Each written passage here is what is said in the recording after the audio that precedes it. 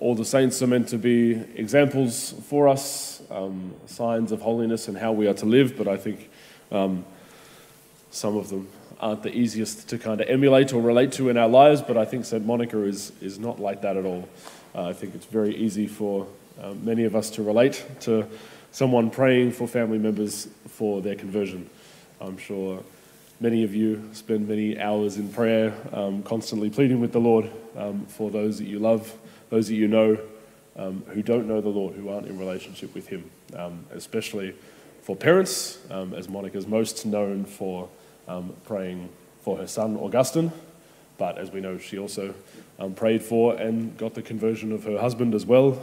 I don't know about our other children, but for us as well, we might have other family members, siblings, or parents even, who don't know the Lord, who we want to pray for. We want them to know the Lord. There might be friends or others that we know, perhaps those that we minister to, that we pour out our intercession for, that God would move in their lives, that they would come to recognize Him. So Monica is a great example for us in that, especially with her perseverance. She prayed for about 30 years as Augustine was going off on all sorts of wayward directions with his life, that he would come back and know the Lord, and that was what happened in the end. But I want to reflect on how I think Monica's perseverance could only really come about because it was grounded in hope. It was grounded in a hope for God's heart for her son, Augustine. Because if we aren't grounded in God's will for the person that we're praying for, our prayer for this person's conversion or for this person's coming to know God can be, God, why aren't you moving in their life? And as if we're working against God. We want this person to come to faith, but God doesn't seem to want it at all. So it's like we're against the Lord. But really, when we love a person so much that we want them to know the fullness of life in relationship with God, that's a sharing in the heart of God.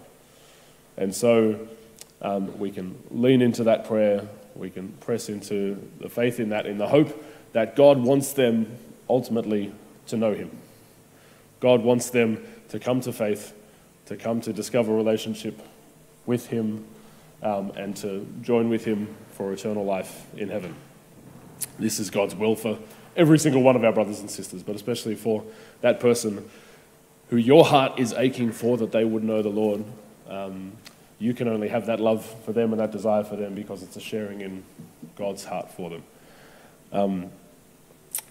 This means as well that hope can mean two things as well. A detachment, sort of a detachment that comes from trust in the Lord's will, because as we see with Augustine, he went off on all sorts of different paths in not only sinful parts of his life, but also the different philosophies and other religious sort of ways of thinking that he was getting caught up in, the opposite of Christianity.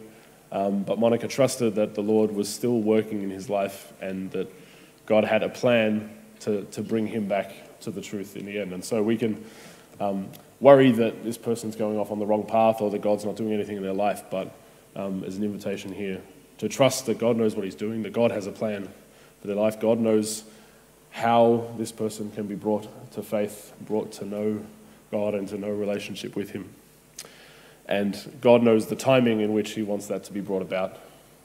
So trusting in that can be difficult. But also it requires of us a listening to the Lord and kind of the active response of being ready to cooperate with the Lord's work, because we can have the influence, we can participate in God's desire to bring about faith in this person's life. And that might just be with an encouragement or an invitation, or simply by the quiet witness of our own life of faith, or just the faithful love with which we continue to care for this person and be in relationship with them. But God knows best as well what it is in our relationship that's going to help them along that path.